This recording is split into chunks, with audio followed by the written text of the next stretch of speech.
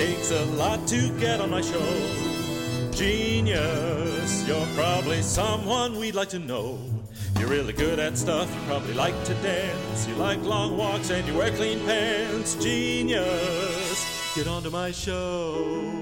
Howdy, folks. Welcome to Living with a Genius. I'm your host, Omar Crook. Well, I've had a weird morning so far. I suffer from a lack of patience in myself and with others when it comes to any kind of perceived instability or lack of control on my part. It's something that I apparently have dealt with for a long time, and it really came to head this morning between a friend and I, and this girl was being not unreasonable and asking me to help her out with a situation, and I took it in a way that was unrealistic, and suddenly I didn't know where I stood as far as the friendship goes. And it comes from my dad leaving when I was 4. He kicked my mom and I out. We were living in Mexico and had his workers from across the street throw a bunch of cardboard boxes in the front yard, and we left shortly thereafter in a Datsun B210 with bald tires. Went up to Redlands to live with my grandparents. Then when I was 14, my grandfather died, and when I was in my 20s, my mom divorced a guy who was a lunatic and ended up going to prison. So yeah, and then I shouldn't expect other people to read my mind when certain things trigger me. And I hate that word because it seems to be like part of the vernacular now, and I don't mean it in a way. Well, I guess I do. I mean, I don't know. Maybe I do. Yeah, I guess I mean it that way. So these forces, these unseen forces in my the middle of my brain kind of dictate how things go sometimes. So anyway, that's what's happening this morning.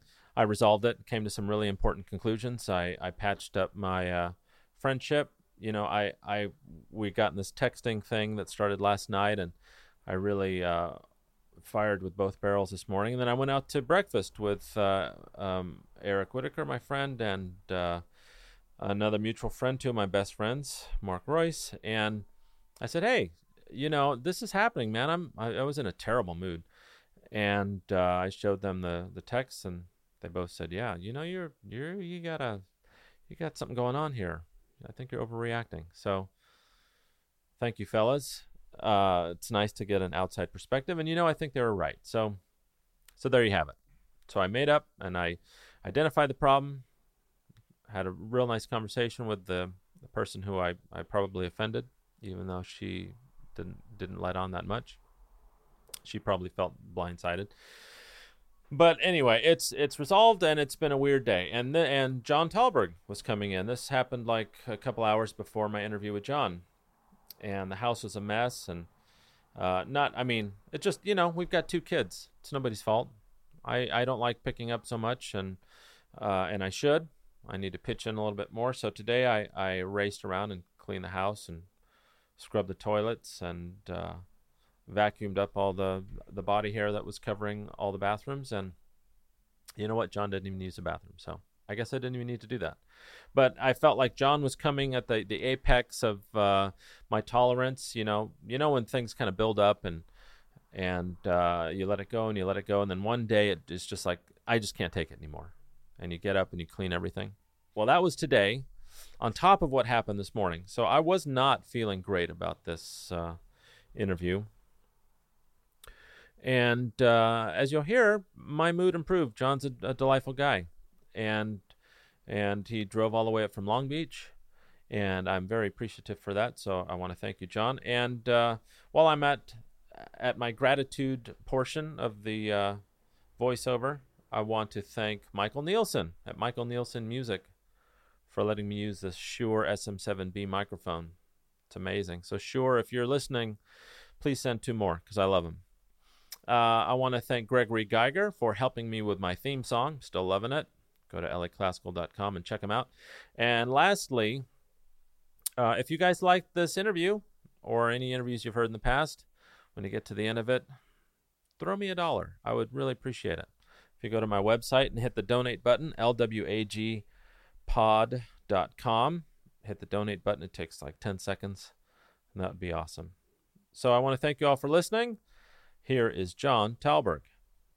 And so we ended up buying this property together, and it's been just an incredible experience. Separate houses. I mean, I'm no closer to her house than you are to your next door neighbor house. Yeah. We just it's on a shared lot. Yeah. What? Bring this in. Yeah. So we're recording, by the way. Oh, yeah, okay. This is fascinating Okay. and terrible. Yeah. I don't know if it being terrible makes it fascinating. I hope not. I think so often in life, the terrible makes for the good eventually. Yeah. So you were telling me that your friend died in a climbing accident? Yeah, at rock climbing. It was actually really a technical hike, but we had been friends our whole lives, since we were teenagers, and he had a girlfriend. Her name's Jelana, and after he passed away, she and I got even closer and ended up buying a property together in Long Beach. It's really close to Cal State. I'm about 4 miles from where I teach. Yeah. And she is, at the time, she was working, if you can believe it, in Calabasas and commuting from Belmont Shore to Calabasas on a daily basis. But then a position came open as for house counsel. She was an attorney at Epson, and she ended up moving to Epson. Which is at the Long Beach airport. I mean, really close. And her husband is one of LA's finest pianists. Yeah. Chris Luthi. Yeah, I worked with Chris Luthi. It was a long time ago. It must have been 10, 12 years ago. Was he at Northridge at some point? Or? No, he was at SC and at Santa Monica. He did the opera program, played for Gail Gordon for a lot of years. That's where I started, Santa Monica. Was it really? Yeah, I was 25 and took a singing class. With a lady named Sue Ann Pinner. You didn't sing growing up? No, wow, not at all. That's amazing. No, did you? Were you? I did, yeah. I had a fortunate. I was just talking about this yesterday, that I really was fortunate in terms of musical education. Where did you grow up? I grew up in Orange County. I grew up. Me too. City of Orange.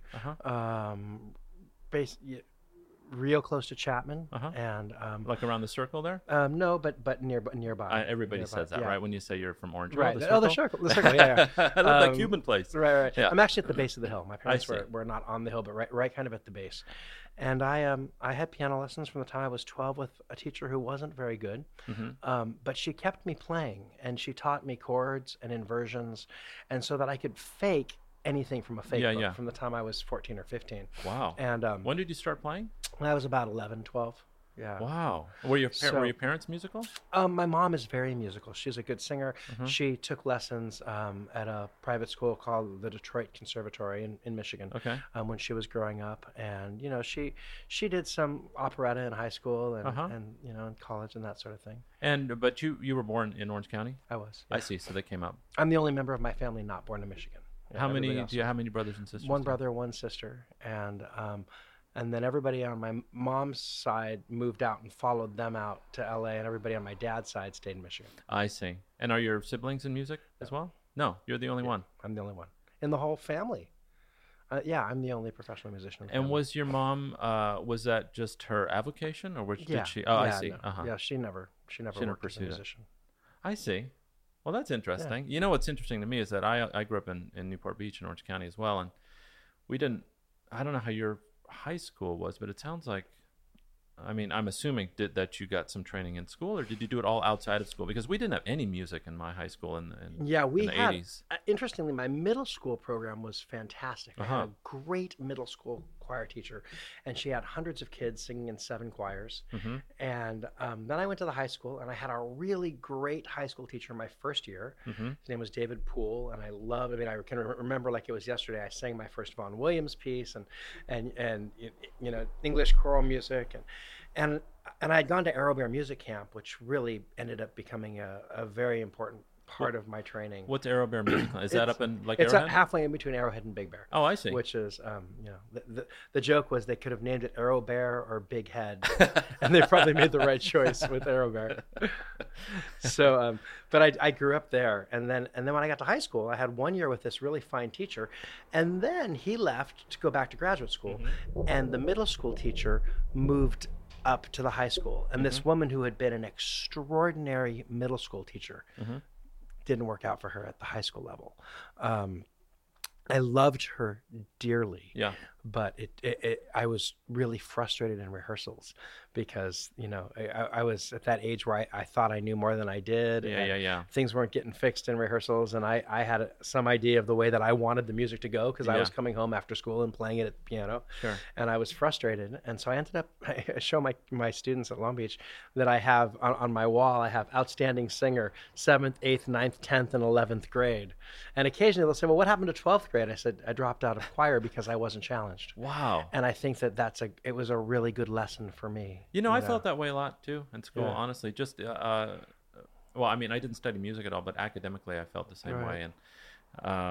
And I see that music education certainly is following down that path nowadays. I mean, Sure. they're not only are they not being challenged, but there's no music education anymore. Right. Well, I think it's starting to come back. Uh-huh. And I have a Tell me theory about about that. it. Yeah. I mean, because, I teach future choral directors. First of all, there were more jobs available this year than we could fill at the big music ed schools in Southern California, which are Long Beach and Fullerton. I mean, we were getting emails constantly asking us for alums. And every one of my alums that wants to be teaching school is teaching school. Wow. Maybe not always with the resources that we'd want them to have. Sure. The idea of an accompanist or even enough money to buy appropriate repertoire Sure. is really challenging. But they've done all this research, over and over again that shows that giving a kid an extra math class is not going to get them to speed with math. And so Right. if you take somebody who needs to learn how to read and understand poetry, if you put them in choir and they're confronted by texts of Robert Goethe Frost sure, or yeah, Goethe uh-huh. or that sort of thing, Yeah. then all of a sudden you can actually get them excited about poetry, perhaps in a way that doesn't work in an English class. And so I think that coupled with the fact that we have real community in choir, and I mean these That's the thing I love students, most they've about got it, yeah. they've got blue faces all day long. I mean, Yeah. their faces are in their cell phones. Yeah. And the world has changed so much with everybody's connected, but nobody actually talks to each other. And in choir, there's something that's so primal. We're making music together. That's right. In fact, this year I took, before school started, I took the table at the entrance to my choir room, and one of my students made a graph with masking tape, and we wrote a number on each one of the squares that we made in this graph. And students come into rehearsal, and they lay their cell phone on that table. And so there are 45 cell phones at the beginning of my choir, including mine and the accompanists. Yeah. And that 2 hours is a cell phone free period, so that nobody is tempted to check when their phone buzzes in their Yeah. pocket, but we're actually in the space. And of course, the other thing is I haven't had a cell phone go off in a rehearsal in 8 weeks of class, which is pretty unheard of. Yeah, it's weird that when I was going to college, cell phones were just coming in. I mean, I had this big Nokia thing that I probably couldn't even fit in my pocket now, thinking back, and it wasn't as big of an issue. So I'm a little bit out of the loop about. Although on the other hand, I can see that choir rehearsal would be the last place. I mean, it's got to be an easy thing to ask them to put their phones down. Is it? Or It is. I mean, I loved choir. At the same time, there are always those moments in choir where you say, "Can I hear the sopranos and the altos on this?" Yeah. And you've sure, got sure. 16 basses pulling out their Sure, phone sure. to see what's going on with the Cubs game. Yeah, and, it happens at LA Opera in the pit. I mean, if the trombones aren't playing, they're reading they're the on their newspaper. phones. And so I have found it to be a really wonderful way to get us all in the same room. And Yeah. it's just a lot easier to say sopranos and altos. I'd like to hear you rehearse that, and basses, tenors, follow along, see what's going on. Yeah. And nobody feels cheated because they can't reach into their pocket and pull out their phone because Right. it's not there. Now, do you find that the students coming in as freshmen are prepared musically for the rigors of the program, or Yeah, at my school they are, because Okay. we're auditioning about 300 students a year Okay. to come up with a freshman and transfer class of 30 to 35. So, the exceptions are, quite frankly, those students who are really fine academic students from an inner city school. Yeah. Where at least where there's no budget. there's no budget and no music. And I have a couple of students right now who are struggling because they've really never been faced with the printed score. And so they're learning to read, but they're smart kids. That's how I was. And so, if you're smart, you're going to get it. Yeah. And we tend to throw those students right into the pond, Yeah, that's and just exactly how I was. Start swimming. Oh my God! I remember my first year at Cal State Fullerton. I was with John Alexander, and I mean, I'd only been studying how to read music for a couple of years leading up to that. And so I was still really struggling with my musicianship. And he gave me a solo in the men's choir. It was Beeble's Ave Maria, and I'll never forget it. And the entrance came in the rehearsal, and I missed it. And he stopped the whole thing, and he stormed to the piano, and with one finger banged out my solo. And I literally almost fainted there on the spot. So That's yeah, so funny. I had the same experience. It's like sink or swim. I have a Beeble. It's funny. Beeble, my scariest moment in choir was with the Beeble Ave Maria also. I was singing with the Cincinnati Vocal Arts Ensemble, which is a really wonderful professional I've sung with them group. before. Yeah, really great group. And I did, I think, 3 seasons with VAE when I was in graduate school. And this was my first year there. We were doing a holiday concert, and Earl Rivers gave me one of the solos on, I think it was the second in the Beeble. And I was so taken away by the beauty of the men's chorus part coming into it that I just sort of spaced after we finished. We finished. And then he points at me, and I'm looking at him, and he's pointing at me. Yes? And I'm looking at him, and he goes, and I look down at my score, and I go, Maria Dixit. It's like, oh, okay, I guess I was supposed to sing. I've done the same My voice thing. teacher was there. I mean, everybody was there. Yeah, it was 500 people in Cathedral of St. Peter in chains. Yeah, it was one of the, and so for that reason, every time I hear the people, you get the sweats a little bit. Were you at CCM at the time? Is that I was, yeah. That's where you were studying. Yeah, I did my master's and my doctorate. I had a postdoctoral fellowship in Cincinnati. With the I orchestra. love Cincinnati. That's a great town. And it has changed. I mean, I still have a lot of friends who live in Cincinnati. Yeah. And so I go back with some frequency. Yeah. And I just can't believe the change to downtown. I mean, it feels like it feels like a German city. Of course, it was founded by German immigrants. Are you talking about over the Rhine? Yeah, the whole over Really? the Rhine area. Yeah. When was the last time you were there? Well, I was there. It's got to have been 15 years. I left Cal State Fullerton to sing at the opera company there. Oh, you wouldn't recognize. It was Over so the Rhine. dangerous then? Oh yeah, they've completely redone all the area around Music Hall. There's my a gosh. giant park out in front now sure. that's been completely cleaned up, and No needles? There's no needles. No, I mean it's beautiful. It's just beautiful. All of the surrounding architecture has been cleaned. The historic buildings have been returned to their historic beauty.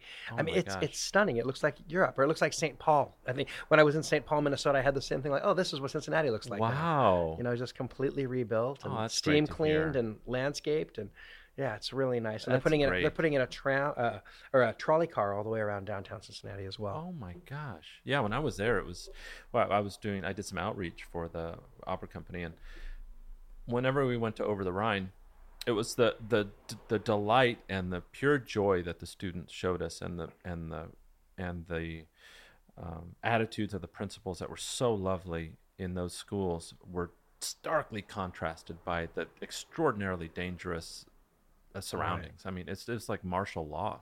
Oh, absolutely. Back then, I was going to school in Cincinnati when the movie Crash came out. Remember that movie? Yeah. And how it was set in 3 different areas, right? And am I thinking of the right? Is it the right movie? No, it's the one with Michael Douglas about his daughter gets into drugs. Right. I guess it's not Crash. I know what you're talking about. Yeah. Okay. I'll come back to this. Yeah. But part of it's in Tijuana and part of it's in Over the Rhine. Traffic. Yes. That's it. Yeah. Over the Rhine. Yeah. And I remember thinking, that's how it was. This is where I'm living. Very, very close to this. And yeah. Yet, still, stratified neighborhoods, so much like in so many big cities. Yeah. So how did you find yourself out in? I mean, obviously CCM's a tremendous school, but you went to school in Orange. I did. I taught high school afterwards. Okay. I taught 4 years of high school. It's interesting. I started as a theater major. I wasn't going to be a music major. Oh, as a performer? As a theater performance major at Pepperdine. And in retirement, the choir director there was Roger Wagner. And after the first rehearsal there, he said to me, "So what's your major?" And I told him, I'm theater arts. And he said, "That's stupid." and I was an 18-year-old freshman, just finished my first rehearsal with the great Roger Wagner. Yeah. And I said, "Why?" And he said, "Well, an actor's life is a really terrible life, but a conductor's life can be a really wonderful life." He said, "You should be a conductor." And he said, "Have you ever conducted?" I said, "Well, I was until I quit choir in high school. Yeah. I was an assistant there, and I'd done some conducting, but none to speak of." And he said, "Well, why don't you come to my studio on Tuesday, and we'll talk through this piece we're going to do, the Duraflé Requiem, which is one of my favorite pieces." Sure. He said, and And I went to his studio, and he had a brand new score, which he handed me, and I still have it. It's inscribed to me. And by the end of that week, I changed my major to music. And he had just convinced me that I would love being a choir director. And of course, the 4 rehearsals with him that I'd had by that point were, transformative. And so I was at Pepperdine for 1 year, and then he was sick. He had gotten cancer. Yeah. And he said to me, you need to transfer. You probably should go to Chapman. I think you and Dr. William Hall would get along great. And you should go to Chapman. And I said, well, I don't want to go to Chapman because I grew up in Orange. And Pepperdine was at least far enough away that I could not get in come trouble. home for dinner. Right. And he said, well, it's really where you need to go. And I've already talked to him, and it's all taken care of. All you have to do is submit an application. What did he see in you at the time? I mean, you'd only known him? I'd known him at that point. Well, that was the end of probably about February or March when he decided I was going to Chapman. Yeah. You've only spent a few hours with him. Really. Yeah, I'd spent an hour a week every week plus rehearsals. I don't know. I've thought about that myself, and just recently now as a teacher, I'm beginning to think differently about that idea of talent, of those students, who you meet them and you think, wow, this kid is really talented. And how is that different from musical experience or good training? Right.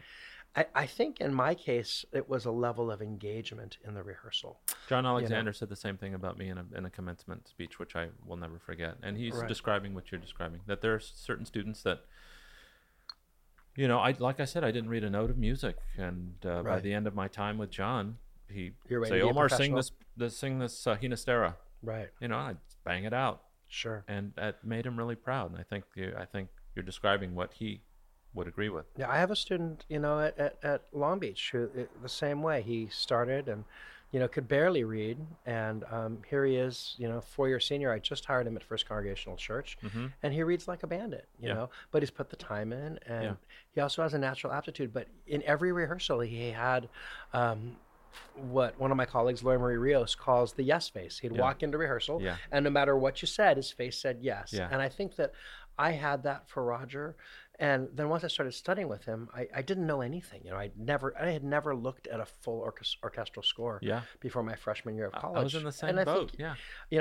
But I had some piano skills, and I could read music, not fluently, but I could read. And I would go home and try and figure out how transpositions worked. And, I would go in, and of course he was a fabulous organist. So, he was one of those guys you could put a full orchestral score on the piano and he could play reduce it at tight. Absolutely no problem. But he was so patient with me, which, us musicians in LA know that was not Roger Wagner's reputation. And I joked once with one of his other former singers that, I got him when he was an old man trying to get into heaven, and that he was just super kind to me. And he really did set me on this path that has been an extraordinary career for me. And he was right. Yeah, I think so. Wow. Yeah, it certainly feels like it most days. Do you miss, first of all, do you still perform? Very rarely. It's interesting you mentioned John Alexander. I did Brahms Requiem with John last year. It was a piece that became really important to me after my partner passed away a couple of years ago. And I just, the Brahms Requiem being truly the requiem for the living was something that I listened to a lot in multiple different versions. I had conducted it twice in my life, but I'd never sung it. And so when I found out that Pacific was doing it and that John was retiring, this was his last year, I called him and said, hey, can I audition, and I'd like to come do this piece. He said, well, you don't need to audition, but by all means, do you want to sing tenor or baritone? And I said, I think I'll sing tenor on it. I'm doing the same thing. Yeah, exactly. I'm going to get in on one of those concerts. Yeah, exactly. He was a mentor for me too. And I think the next one, I'm going to do Sea Symphony in the spring, because I know that's a piece that he just absolutely loves. Nice. Now, the Brahms, was it something that your partner connected with, or is it something that you just found that spoke to you at that particular moment? I think that after he passed away, it was one of those pieces that just spoke to me. There's so much discussion in the piece of comfort. And the blessed are those who mourn, the English translation. And I think that I just needed to hear that. The thing that our previous generations have over us is that they can speak to us. We can't speak to them, they're gone. But I just felt like Brahms was speaking to me directly in that. And I don't know what it was that he was saying after his mother's death, as Right. he worked on that piece and completed it, and then of course added the soprano solo later. But it spoke to me, and it really was something that I listened to a lot. And I'm not someone who listens to choral music at home all the time. I make it all day long. I know, yeah. And so a lot, but it was I listened to it a lot, and then I thought, I want to do this. And how long ago? I mean, we've never spoken about it, but I understand he passed away while you guys were on tour. Right, we That's were pretty terrible. It was in a concert. Yeah. in Florence, had a massive stroke or coronary. That was summer of 2014. And so. And how long had you guys been together? 3 years. I see. Yeah, and we were engaged to be married in the following year. So it was one of those things where I was not young. I mean, we didn't meet until I was 41 years old or 42 years old. Yeah. And I'd had other good relationships, and he had other good relationships, but it was just the right chemistry between the two of us. Yeah. And his name was Herman. He was a fabulous musician, truly a great singer, wonderful tenor, great reader, and a fine educator. He was at Delta College, which is up in Stockton, and a choral director. So, we had a lot in common. How did you guys meet at an ACBA convention? Close, at a California Association of Music Educators convention. I see. So, yeah. It's funny.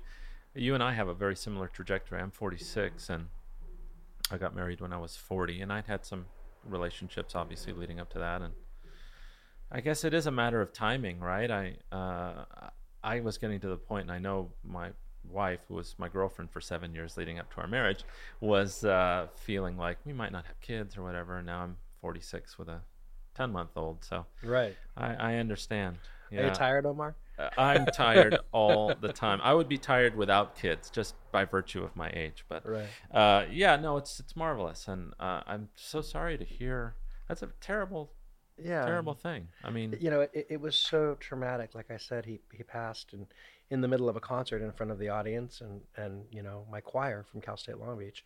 So it wasn't just traumatic for me, but it was traumatic for my principal community, which is the students that I teach on a daily basis at Cal State. Did you find some? I mean, how did your community respond? Were they? Was it something that? Extraordinarily supportive. I mean, extraordinarily. Yeah. Two of my former students, Greg Taniguchi and Brian Doko, who are both fabulous musicians themselves with careers, they put together the service along with my department chair, Carolyn Bremer, and I was just taken care of. The students were so loving and so supportive, and of course they all knew Herman because they'd been on tour with him. Sure. And he had 3 transfer students from his college at school, and so I think the hardest thing for me was letting my students take care of me and recognizing at the same time that it was a role reversal because I've been a teacher since I was 23 years old. Yeah. And so, I'm in my 25th year of teaching now, and I'm used to taking care of students when they need it. But in this case, I needed the community to take care of me. Yeah, it's tough. It's tough to accept help. Yeah. And they were great. They are great. In fact, I did a concert last night with the chamber choir, and one of the pieces on this concert was the Lauridsen Soneto de la Noche, which is one of the most touching texts about death ever set. You know? And they said to me, one of my students said, if you get teary in the concert, we'll be okay. We can sing through your tears. And I said, thanks. I'm going to try and hold it together. Yeah. And how'd it go? It went well, actually, which is better. I know you had Jake Runestad on a couple weeks ago, and he wrote the piece. I don't know, if he told you the whole story about how that happened, but Herman had one business card in his wallet, and that was Jake's. And so yes. So we decided that we were going to do a commission from Jake Runestad, and that's how he and I became friends. But I could never conduct that piece after it was written. My graduate assistant Dan Doctor had to do the premiere because it was just too emotional for me. I couldn't get through it. Do you compose at all? Have you thought about writing a piece about that? No, you don't. No, I'm not. I have that's what we have the Jake Runestads and the Eric Whitakers of the world for. I have friends who write. I let them do what they're good at. Do the heavy I do what I'm good at. Yeah. The last thing I wrote was a musical when I was in high school. Oh, you did? So, yeah. What was that about? It was a tale for 5th and 6th graders from the district. Uh-huh. And every 5th and 6th grader in Orange County came to our high school and saw this show that we were doing. And it was a musical that the basic idea was that there was a school bus on its way to a camp, outdoor school, and it goes off and goes into a ravine, and all the kids find themselves magically at a different camp, and each one of them has to face something that's a trial or a tribulation. Uh-huh. So it had a little bit of magic flute in it. Yep. And they did, and a couple of wonderful composers. One of them that writes a lot of stuff for video games now. His name is Kevin Krause, and my friend Arthur Brewer, who is a fabulous pianist, lives in the Midwest, upper I think Idaho now, but wonderful composer, and I collaborated on this score, and it ended up being a really nice musical that was seen by thousands and thousands of kids. But after that, I became a conductor, and I really got into what I think of as the recreative side of art instead of the creative side of art. Yeah, that's something that I struggle with too. I don't mean also. It doesn't sound like you struggle with it, but I think that's part of this podcast too. Is that I've spent 25 years interpreting music and interpreting work. And maybe this is an opportunity for me to actually create something. You don't have those impulses yet? Well, I write. I write a lot of, not music, but a lot of, I write a lot of poetry. I do a lot of journaling. And I was on the board for the California ACDA for 12 years. And the last 6 years, I wrote 3 articles a year for that. So I do have my creative side in English. But, for me, I really enjoy trying to get in the head of living composers, and even more interestingly, I think the ones who are gone and I can't ask the questions of, and say what was Bach thinking here, what was Brahms thinking here. I had one of those moments in church this morning where I was thinking, why did Bernstein do this, and how can I make this work, and is it against the rules in church for me to add another 4 bars of drum here? And I just decided, no, it's not. This is church music, and it was originally written for a play we were doing. We were doing his Missa Brevis, which was originally the choruses from the Lark, play about Joan of Arc in the 1950s. And so it's theater music. You vamp until you're ready to go on. That's it. And we were needing a transition that was a little bit longer in church service, and I just thought, I said to the drummer, give me another 4 bars of that before we do it. That's it. And I've also been blessed enough to work with living composers who are so creative and just change everything in the moment. Of course, it's their music, so it's different. Yeah. But I don't think. Does it make it a little less precious? Is that what you're saying? For me, it does. And I think a lot of people who have spent a lot of time in church music have that idea that the score is a living document. Right.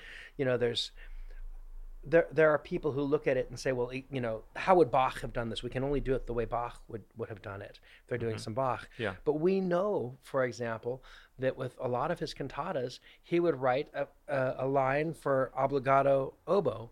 And if the oboist wasn't around that weekend, the violinist would play it, or the flute player would play it, or he'd hand one of his kids a recorder and say,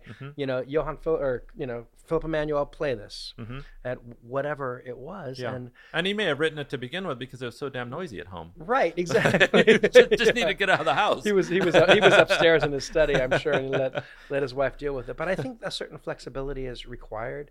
And like I said, the composers that I like, both their music and the people that I like personally, are always changing things.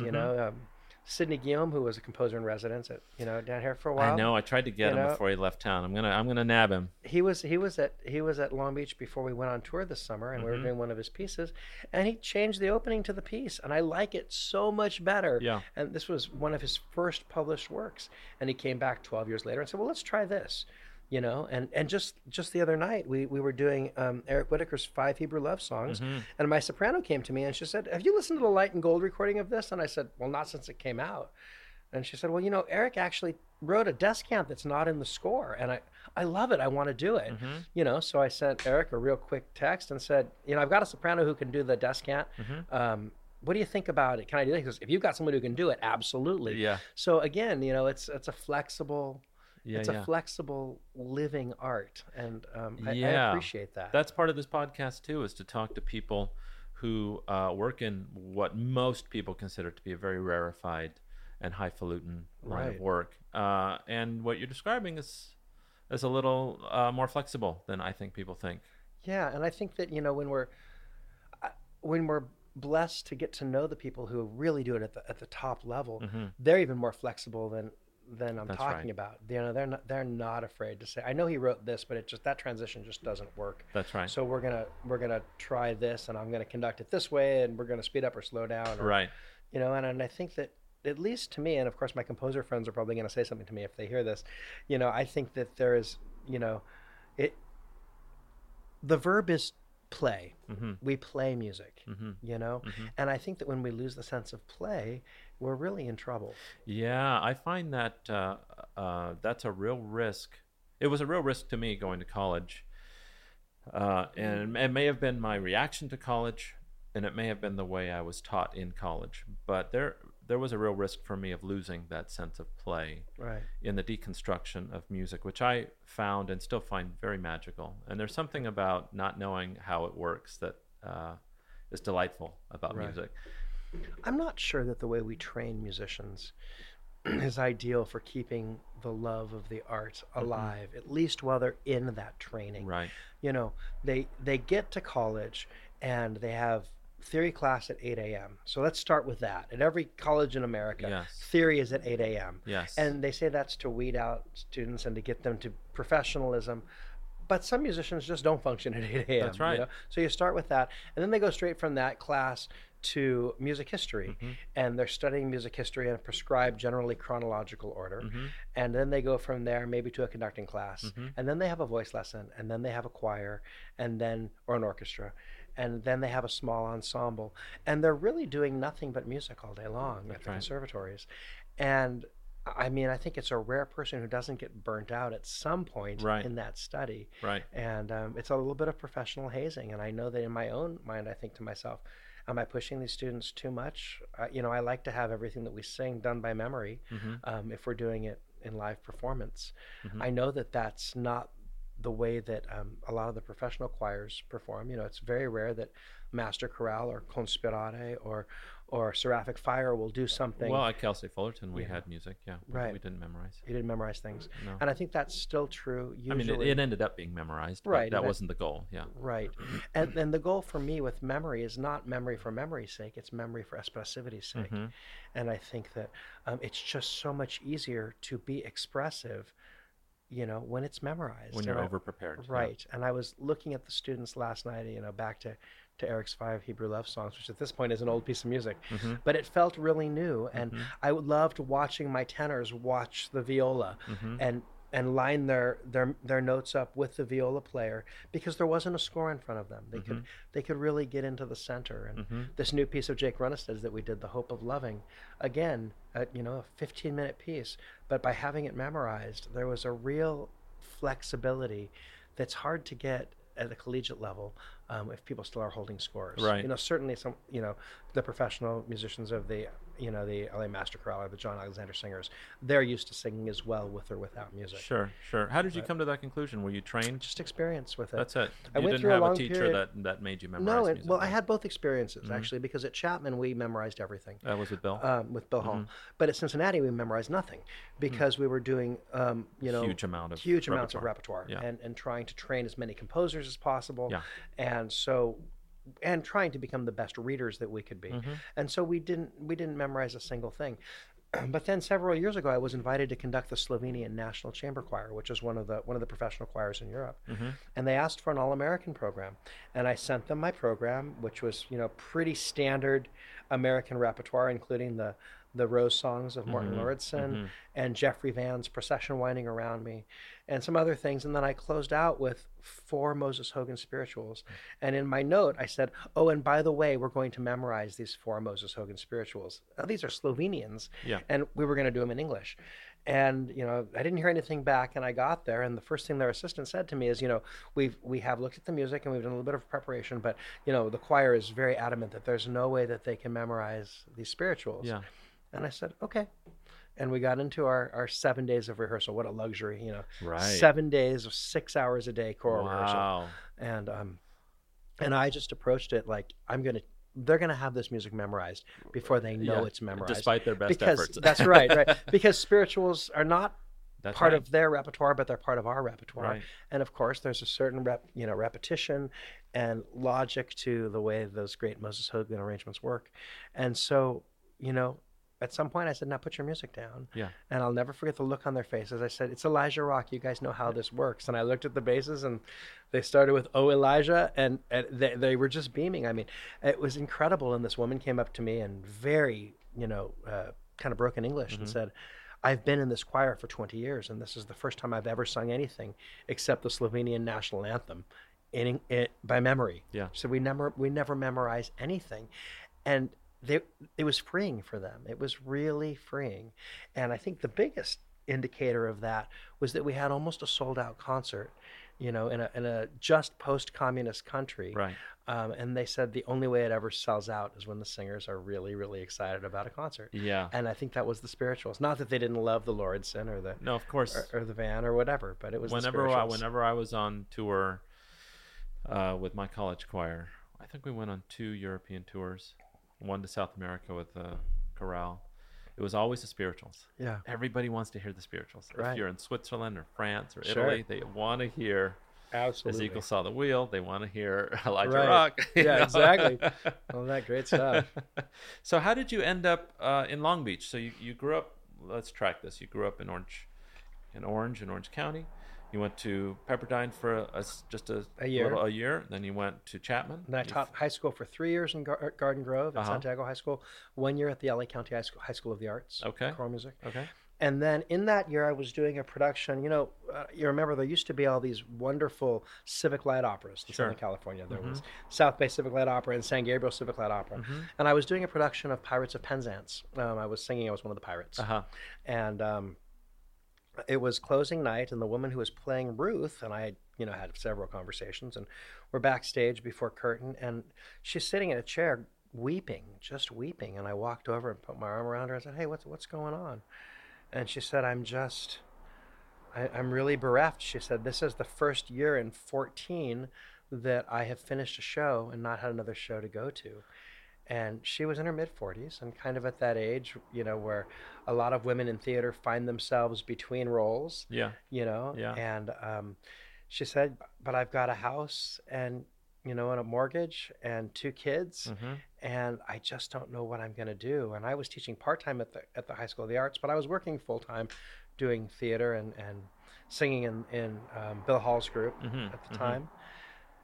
I thought to myself, I'm going back to graduate school. I've always wanted to be a college professor. I'm 26. This is time. If I'm going to do this, I should go back. And so I went to Cincinnati and had a wonderful experience there. Now, did you audition for other schools, or did you have your? Just Cincinnati and Yale. That was it. That was it. Huh. Yeah, those are and I was so Cincinnati just felt right. You know, when I finished the audition. It was a totally different faculty than it is at Yale now, which is really one of the places that I recommend my students go for graduate school if they can get in. I mean, it's a very competitive program. But Cincinnati had just been through the redesign of the buildings, the EMPay or IMPay design. That's such a phenomenal conservatory. Yeah. They have one building devoted to the vocal arts, right, which is incredible. Right. And I loved it there. And so the support for the arts is incredible. In Ohio is unbelievable. Yeah. Well, just and Cincinnati is a really special city because it's about the size of Long Beach and Lakewood if you think about it that way, and yet they have the Reds and the Bengals, plus the Opera Company, the Cincinnati Symphony, the Cincinnati Pops, the College Conservatory of Music, and a ballet company. I mean, and you look at that, and the only way that that's possible is that it's also home of Procter & Gamble and home of Kroger. Yep. And so you have 2 of America's largest corporations there, and just that long tradition of support of the arts. And philanthropy, Right. My education was entirely paid for by Patricia Corbett, who her husband invented the doorbell, right? The electric doorbell, right? And started the Newtone company, right. So I was really fortunate to be there. But then from Cincinnati, I was working at the Cincinnati Symphony as their 3rd assistant conductor. Okay. Cincinnati Symphony. I had a fellowship, and the job came open at Long Beach State, and just coincidentally, just that year. Wow. And I had, that's really what I'd gone to school to do was to be a choir director at, Yeah. at a 4-year school. And I put in my application, and then the symphony asked me to audition to be the second conductor, which means I actually would have had conducting experience. Sure. And I walked into Jesus Lopez Cobos' studio and said, Maestro, can I get some time just to talk to you about some career stuff? And he said, sure, which was so gracious of him. He's really an incredible human being. And I thanked him for the invitation to audition with the orchestra, and I had been working on, at that point, we were doing Don Juan and American in Paris was going to be my audition. Now, did you enjoy conducting orchestral music? I did, but I hadn't had much experience with it. I see. By comparison, but I was going to be able to conduct the Cincinnati Symphony and some Strauss and some Gershwin. Right, and it's a totally different animal than conducting voices. And those are all, it's all pros. Yeah, so, yeah. You just give them a downbeat. That's right. Baton down. Yeah, as long as yeah, just don't make a fool of yourself. But I said to him, this job has come open in Long Beach, and I'm a finalist there, and I actually have an audition in 2 weeks, and then my audition there in Cincinnati, I think, was in 3 or 4 weeks. And he said, let me ask you a question. He said, what do you think about spending the next 30 years of your life traveling, living out of your suitcase, and being in hotel rooms? And I said, that's not what I want. I want to build a community. I want a community of singers around me and a community of people around me. And he said, I have thought many times in my life about my years, in the college. And he said, if this is what you want to do, go be a college professor and don't look back. And it was incredible advice for me. And it was the right thing for me, because I feel like I do exactly what I had always wanted to do. And I've created a really beautiful community of friends and family, at Long Beach. And I'm proud of our singers and the ones who are singing, locally with Master Chorale and the opera, and the ones who are across the country, now at Cincinnati Symphony and singing with Chicago, and with the San Francisco Opera and San Francisco Symphony Chorus and all that sort of stuff. And I think that I made the right decision that day, for sure. I made the same decision with my career. I had representation, and I, for a couple of years, traveled around the country singing in mostly B and C houses as a principal singer, and I was not good at it. It's a hard life. I wasn't good at it. And I just talked to James Conlon a couple of weeks ago on the podcast, and he described the opposite of what we're talking about, where that was his life. Like, he was into it. He was good at it. Well, and that was, I was his assistant for the May Festival as well, because that was part of the thing. And, one of the things that I remembered really thinking about working with him was he's doing a different concert of repertoire every night with the May Festival for 2 weeks. And I was thinking, wow, it's going to be 25 years before I felt comfortable to do that. And it just felt so overwhelming to me. And the collegiate world wasn't as overwhelming because I knew how to do that. And so it's interesting. And you can have a real home base doing what we do. Exactly. I mean, I have a house and 2 kids, and I don't know if that would have been possible had I continued to go down the other path. Yeah, and I have loved teaching, and of course I've been at First Congregational Church now for 10 years, which has been an incredible experience to rebuild one of LA's great Protestant churches. They hired me, and then they hired the senior minister 6 months later, and and then everybody else on the staff is new over the last decade. But we have a wonderful choir, and we make music every weekend and change people's lives on a Sunday morning. And that's really special. And like I said, I got to do Bernstein this morning. It's no joke. On two rehearsals, and it's fun to have that experience. So that's my different music every week experience, and then of course at school we can really go for perfection. Sure. Are you a religious person? Do you find some? I'm not religious at all. I would definitely consider myself an atheist Jew. If someone said to me, me too. I mean, I was raised culturally Jewish. One of my friends calls me a bagels and lox Jew. That I do get a lot of pleasure from my culture, and but I don't have any religious pretensions. And at church, fortunately, at First Congregational, it's a very liberal place. There's no expectation of dogma of people, and so for me it becomes a meditative Sunday, and the sermons, like today's sermon was about Babette's Feast, the great movie, and hospitality. So I was able to couple that with repertoire. You know, there's a piece called The Rune of Hospitality by Alf Hokum, which is beautiful for choir and harp. And then the sermon was sort of in two parts that matched the Bernstein that I was able to do. So it's one of those things where we can be really creative and kind of tie it all together. And really help that congregation get in touch with real beauty. Right, on and that I think that my job on Sunday mornings is to do things to wake people up and get them thinking about life, and to give them a moment of respite to just look inwards. And so every Sunday we do 4 anthems, which is a lot for a church. Yeah, but we try to make it interesting. I'm the same way with High Holidays. I have this High Holiday gig that I really look forward to every year. It's not high profile. It's out in Chatsworth. It's the congregation's lovely. The singers are really delightful people.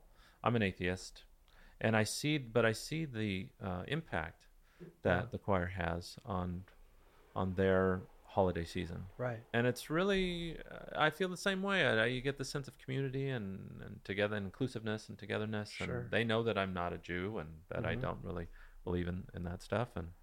But I still find it very rewarding. Right. So we're similar that way. I love it, and I love the fact that I touch people's lives in a different way as a teacher than I do as a church choir director. And it's funny, I never in a million years thought I would be a church choir director. Really? It wasn't something that I ever saw happening. And then I walked into this extraordinary space that's First Congregational, and heard the organ, and they offered me a job that I just couldn't say no to. And I was able to, hire a bunch of my friends, and former students, to create a great choir over a period of time. And a lot of the singers now, I have a lot of singers who've been with me for more than 5 years in that group. So what's next for you? Are you what do you have your sights set on? Are you really, you seem so content. I would be content being in your seat right now. I'm going to do my first CD, or first recording project, this coming summer. The choir from Cal State Long Beach and I are going to Europe, and then the last 4 days that we're there, we're going to go to England and take over a little chapel in Oxford and make a recording. And so it's going to be 20th and 21st century music about love and light. Oh, wonderful. And who are some of the composers you're considering? Well, I probably shouldn't say, because I haven't told them yet. Okay. The one that I'll tell you for sure. This is a real thing. Yeah, this is a real thing. Yeah. The one that I'm doing for sure is Jake Runestad. Sure. I'm going to do his Hope of Loving, which is for 8-part choir, string quartet, and 3 soloists. And you're taking. That's definitely going to be do you have a professional choir outside of school, or are you taking your school choir? No, I'm taking the school choir. Oh, terrific. I am. They sound professional. They won the Choir of the World last year at the Welsh Eisteddfod Fund. So I think the difference between my school choir and a professional choir is the sound, maybe the sound of age, and that they takes longer to learn things at the university. But once they know it, I'd put them against pretty much anybody. Do you have any desire to form a professional choir outside of what you're doing? Or? I've thought about that, but I don't think I could do it with church. Right. I know that a lot of conductors, they do 3 groups, or working with 3 different organizations at once. But I think I've really found what is the sweet spot for me with just being at the conservatory at Long Beach and at church, and doing, some professional gigs. Sure. So I'm going to Shanghai in a couple of weeks to do an honor choir.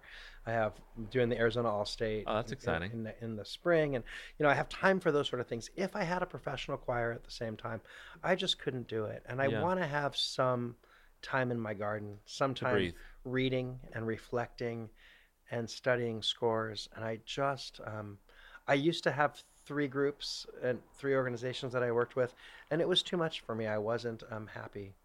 I need a little bit more introspective time than I can get if I'm working all the time. Yeah. And since I don't have a family, I'm not under the financial pressure to have that 3rd job that so many musicians are under. Yeah. Are you dating anybody now, or is it something? Not really. It's not time. If I met the right person, it would be time. I'm not trying to shy away from it, but I'm just not one to really go looking either. Me neither. That's just not who I am. Ugh. Yeah, it's hard. It's a chore, isn't it? And when you're with people who are 20 years younger than you are, and then at the church, you're not in a place where I meet people. Yeah. Quite frankly. Yeah, exactly. Well, what else? We covered a lot of ground. Yeah.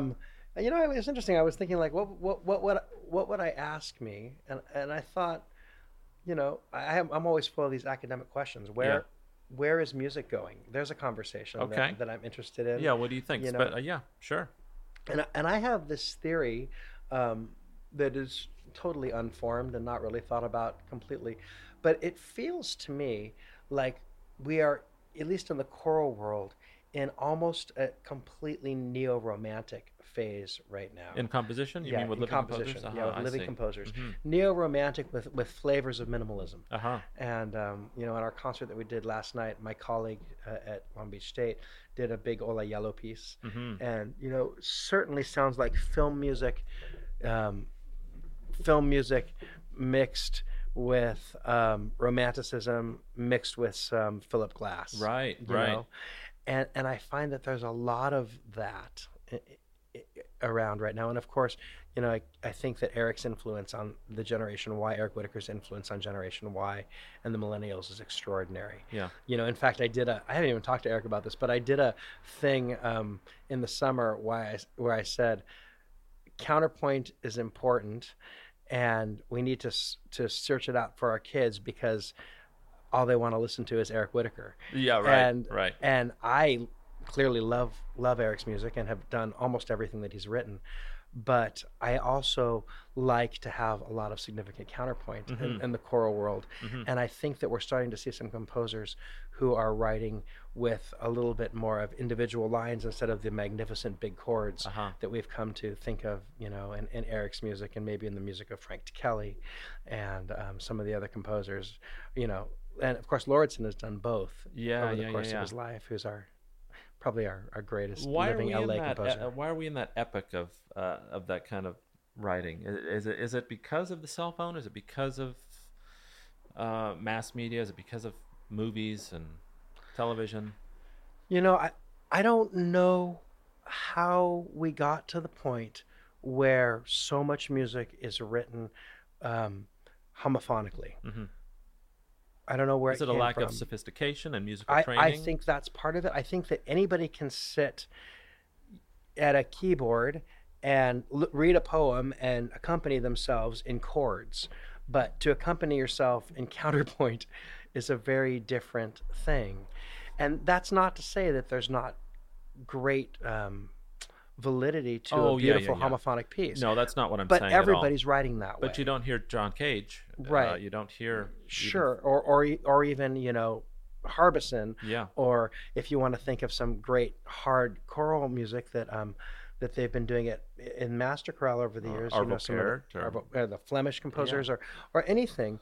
I mean, it got to a point where, I mean, I kind of see it analogous to what Copland did in his own career, where he was starting to write more and more prickly music that people just didn't want to listen to, and he you know, came out with Rodeo and changed the course of everything. Sure. And you know, you have the reverse effect with Schoenberg, where some of his early choral stuff is really excruciatingly beautiful romantic music. You know, his Frida auf Erden is one of my favorite things to conduct. But then, you know, you move forward into some of his things in the 40s and 50s, and I'm personally not interested in conducting dodecaphonic music. I don't enjoy it. Yeah. And you know, Bernstein, coming back to Bernstein, he had this struggle in the 60s that he felt like all of academia was saying you needed to be writing in 12 tones, and he just wasn't interested. Right. You know, he took a sabbatical from the New York Phil to come up with a new way of looking at things, and he ended up writing the Chichester Psalms, which is about as tonal as it gets. Of course, you know, it's tonal with lots of flavors of Broadway and some Jewish, you know, Jewish hints at Jewish scales and things like that, but it's definitely tonal music, and it's had a huge. I don't know a singer who doesn't know it and doesn't love it. It's beautiful. You know, it's beautiful. So I think we're in an age now where anybody can get into composition with a keyboard and Finale or Sibelius on their computer. And I think that's a wonderful democratizing thing. Sure. Well, the cream definitely rises to the top. That's right. Yeah. And there are those composers, you know, who start there and eventually develop the craft to, you know, write interesting music. the thing is that sometimes the most interesting music sounds simple. Mm-hmm. And so people think, oh, I can write something simple and it'll be interesting. Mm-hmm. That's different. Yeah, right. Yeah. Right. When you distill it like Mozart did to the bare minimum. Exactly. Or, to the choral composers who are really successfully setting poetry, with great attention to word stress and word painting and making the poem better than it would be by itself. That's right. And so for me, I'm always looking at what's the text. It's one of the things. Yeah, Jake on a couple weeks ago, and one of the things that I love about Jake Runested's poetry is he picks great stuff to set, and I it's think interesting. Eric does the same thing. Yeah, with Tony. Tony's texts are beautiful. Absolutely, Yeah. and both Eric and Jake have kind of shied away from religious texts. Right. They both got an Alleluia. Right. But that's about as ecumenical as you can be, that and brings still up being religious. A good point. As religion declines, that musical paradigm that came out of religious institutions is not there anymore, and so there is more, like you said, more of an egalitarian approach to music that is more popular in more reflected of the average general population, I would imagine. And I think dramatic and storytelling is a dramatic storytelling approach to conducting is only made possible if you've got dramatic music. We've loved madrigals for centuries because they tell stories. And speaking of Eric, one of my favorite of his pieces is Leonardo Dreams of His Flying Machine, and also Tony's text. And the thing that I love so much about it is it's a scena. It's a whole operatic scene that the choir can tell a story of, while they do it. And it's so immediate and so visceral. And when Leonardo jumps and steals himself, and it's such an explosively exciting moment as an audience member. You think, wow, I've witnessed something with my ears that's magical and that will never leave me. Now that's the other side of the coin that we've been talking about. We've been talking about some of the downfalls in society and the way that we rely so much on our cell phones and technology. The other side of the coin is that because of cell phones and technology and this bombardment of media, going to a concert and being still, like you're describing your congregation, and experiencing something that is becoming less and less part of our vernacular. Right. Maybe that's the uptick in classical music and choral music in particular, is that it provides an opportunity for the audience to experience something that's been lost in some way. Well, we did a thing last night in our concert at Long Beach that I've never done before, and I got it from Grant's concerts with the LA Master Chorale, and we put projections up. So every word they sang last night, English or foreign language, was on the screen, the translations. That's a great and idea. I'll tell you, I only conduct one of the two choirs that sang last night, but just watching the words go by as the choir sings them takes away the part of your brain where you're thinking, what are they saying? Because no matter how good your English diction is, especially if it's polyphonic, it's hard to understand exactly what's happening. Well, you're taking the paper out of the students' hands, and now you're taking the paper out of the audience. That's right. And so we were all. That's a beautiful way of putting. I'm going to steal that from you. Yes. And so everybody was in it at the same time. Yes. And one of my singers said to me, he said, I realized I had to be extra expressive tonight because they knew exactly what I was singing about. Yes, I was singing in French, and I couldn't hide behind the French because the English was projected behind my head. That's right. And I thought, you expand the community absolutely within the concert. And we had a sold-out house last night, which is extraordinary for a college choral concert. So sorry I missed it. So yeah, Damn it. it was really fun. So I have my poor graduate students, because I've made work for them now forever. I'll never do a concert with written translations in the program again. That's fantastic. Never. We're going to project it because we're visceral people now, and we look around. We want to feel it immediately. We've got phones in our pockets all the time. So at least if the words are flashing at us while people are singing, it allows us to be in that moment right there. It was a really special concert because of the translations being on the walls, and I never thought it would make that big a difference. Even though we did it that way when we did the War Requiem in Disney Hall with James Conlon a couple years ago, it was. I should have learned the lesson there, but sometimes the teacher appears when the student is ready. Yeah. That's right. Oh, that's marvelous, John. Well, listen, it's been great having you on the show. Thank you so much. I really enjoyed this. Yeah, this is great. Likewise. I run into you at the bowl. I run into you around town sometimes, and it's really nice to get to know you a little bit more here. Yeah. So thanks for coming. Totally my pleasure. Thank you for having me. Well, my day got a little bit better. I really like John, and this is the first time I've had a chance to sit down and have a chat with him, and really appreciate his candor and his thoughtfulness. He's a very thoughtful, well-spoken person. I really had a good time. So thanks, John. Appreciate it. I want to thank all of you for listening. I really love what I do. I love meeting new people. I hope I'm entertaining to everybody, and for those of you who don't find it entertaining, I'm sorry. I'm doing the best I can. But seriously, thank you guys. I hope you have a great week. Really and until next time. You probably like to dance. You like long walks and you wear clean pants. Genius. Get onto my show.